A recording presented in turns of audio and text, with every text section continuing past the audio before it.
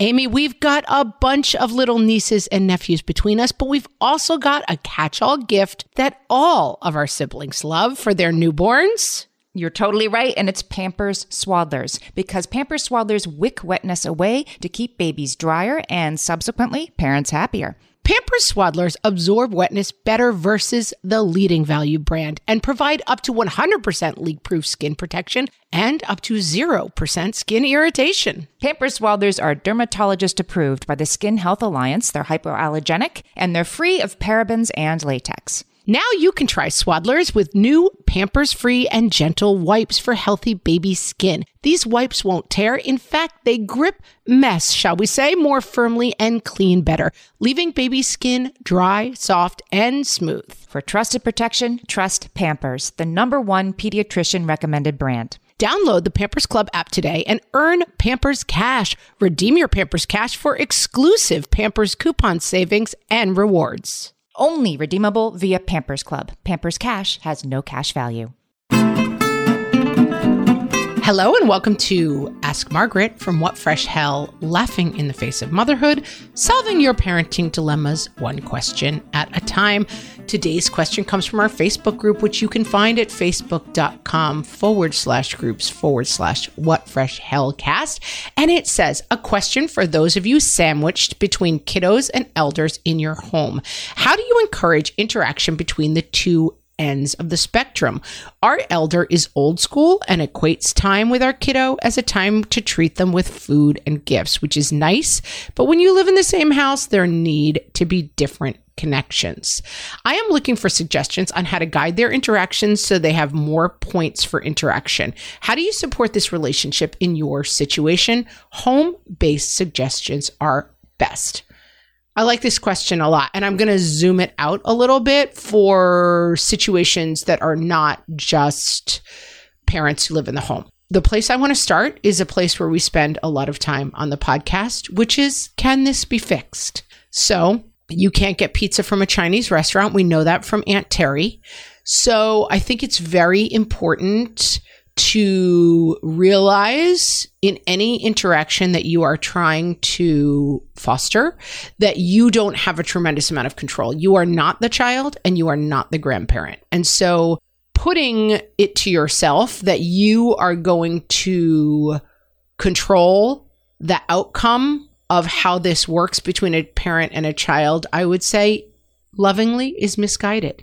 So whenever you say, I am going to make sure that these two people get along, I want to make sure they have more quality interactions, I want this person to stop buying this person so many gifts that I consider junky, I want them to start giving this less, difficult situation because you don't actually have a ton of control. That being said, I think you can lay out guidelines and be very clear that we only eat between these hours and this hour, and this is how we approach this kind of food.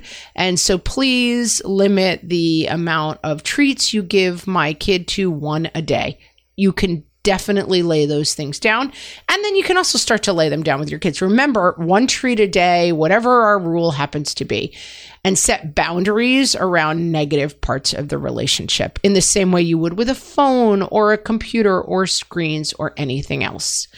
Then there's a question of fostering relationships. And I think this is a really cool and interesting question because I have kids who are very close to their grandparents and close in really different ways. And I think that the key to that is that grandparents thrive and are good and interested in different things, as do kids. So there are 9 grandchildren on one side of my family and something close to that on the other side of the family. And one thing that's interesting is that certain people are closer to certain grandparents because they share certain interests. And I think you can foster that. I have a kid who was a scout and they needed to interview somebody in the military. And so I said, well, you know, Uncle Tanner served in the military and my son interviewed him for a school project. That's an uncle, not a grandparent, but you get the picture. I had a person who was doing something in a scouting program about law. My father's a lawyer. You should talk to him and interview him about his career. And it was a nice opportunity I have a grandparent who is really into movies right now and a kid who's into movies, and they call each other and talk on the phone often about movies. And I think that your role is not to sit down and say, I'm going to make sure that these people interact and get along, because that's not possible. But I think that your role is to lead to that and to foster it as organically as possible for most success. So one thing I suggested literally on this thread is we talk a lot about table topics. It's a little box. They do not sponsor the podcast. So, I'm not trying to get you to buy them, but it's just a box of questions. And we tend to use them when we have family over or visitors, even kids, friends visiting. We love to do them because it's a way to foster a conversation between the different people. Everybody answers the question of, if you could change one decision you made, what would it be? Or what is the best superpower to have? And they're fun and they're funny and they're light. They're not like deep, dark topics. They're just kind of conversation pieces, which I think is helpful. And then I think pointing to the other person's interests. I'm going to point to an article from verywellfamily.com, and it runs through a lot of issues on how grandparents connect. And I think that all sorts of factors here, frequency of contact, role within the family. Like if you had a good relationship with your parent and now they're the grandparent, it's probably going to go better than if you had a bad experience. And also expectations. My father, who grew up, reaching now many generations back, talks about his own grandfather, one of whom he was very close to, and he was a fire chief, and he had stories, and it was fascinating. And then others of whom never spoke to the children, didn't expect to, and didn't want to. If that's the vibe, this can't be fixed. Just move on.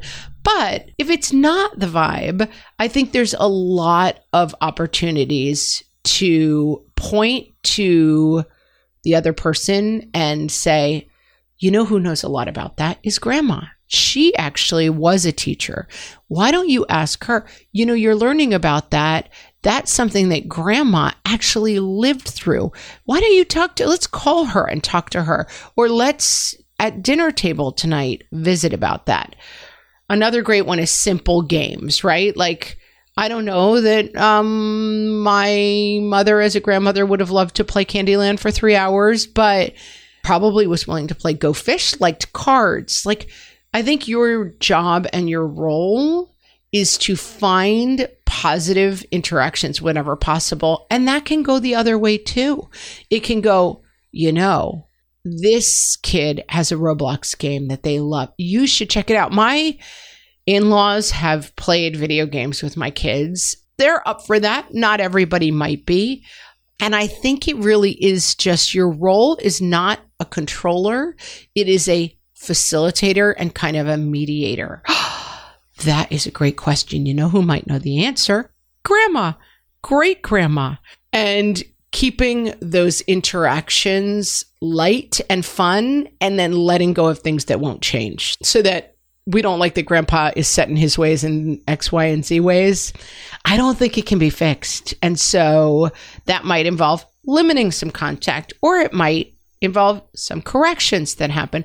Grandma says that. I actually think of that in a different way, and let me give you a different perspective.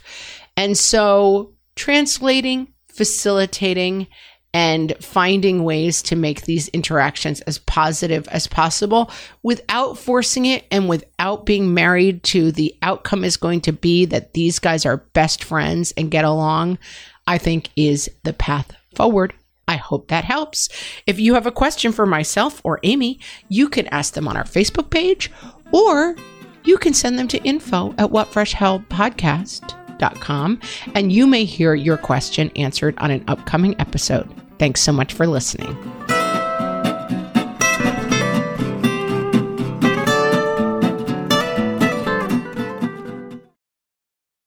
No one told us the truth about parenthood.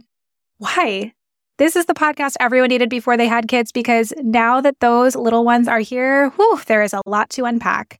I'm Rachel Shepardota, and I am your host for the podcast No One Told Us, where we tell the truth about parenting and let you in on all the stuff you really should have known about before having kids. I am the founder of Hey Sleepy Baby, but this podcast is so much more than sleep. We'll be diving into all the topics that you really care about and need to know while you do your best job raising those adorable, tiny humans. Our goal is to just make you feel less alone and less overwhelmed. There are so many things that no one tells us before becoming a parent, and I think that we should really pull back the curtain on becoming a first-time or second-time mom or dad to share the good, the bad, and the ugly. We'll have a little education, a little fun, and a whole lot of heart that goes into each and every episode. So join me and our amazing guests each week to hear us talk about what no one told us. Oh, hey, everybody. It's us, Blair and Molly, your old pals from Toddler Purgatory. Two moms who are also actors, who are also creative beings, who sometimes feel stuck. And this is our new podcast, Unsticking It with Blair and Molly. What happens when your creative spark just seems to disappear? Gone. Poof. Bye. See ya. What happens when life gets in the way of your creativity instead of nourishing it? That's what happened to Molly and me. We felt like the thing that drove us creatively stopped working, and impending doom had in fact impended. Totally. So we decided to do something about it. And that was steal ideas about getting unstuck from the most creative people we can find. We talk to guests about how to break through the mucky, gluey, sticky wall that can get between you and your creativity. We hear about their journeys, their successes, their challenges, and even their bougie coffee shop orders. And we're not just talking Bob Ross type paint on paper artists here, though we talk to them too. We're talking to actors, creative directors, dancers, and people who are working hard to be their best creative selves in a world that can sometimes feel real uncreative. We all have something to teach each other, so let's steal their ideas together.